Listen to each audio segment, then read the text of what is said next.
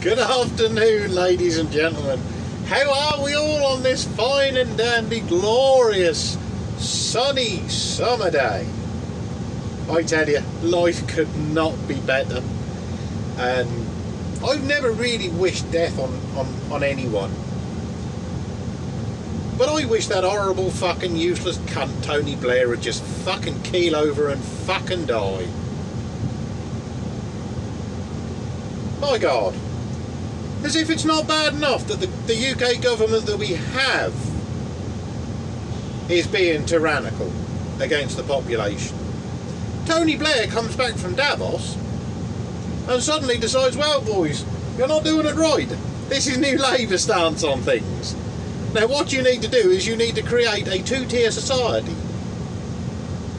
That fucking whore has come back from his jolly out and decided, well folks, we need to have certain rules for certain people and give them certain privileges. And people should have vaccine passports and they should be able to have certain privileges. They should be able to dine in vaccinated personage restaurants. They should be able to go to vaccinated personages concerts. And they should be able to travel internationally if they have been vaccinated. Now, I'm not sure about you, but I quite think to myself, well, actually, I don't think that's good. I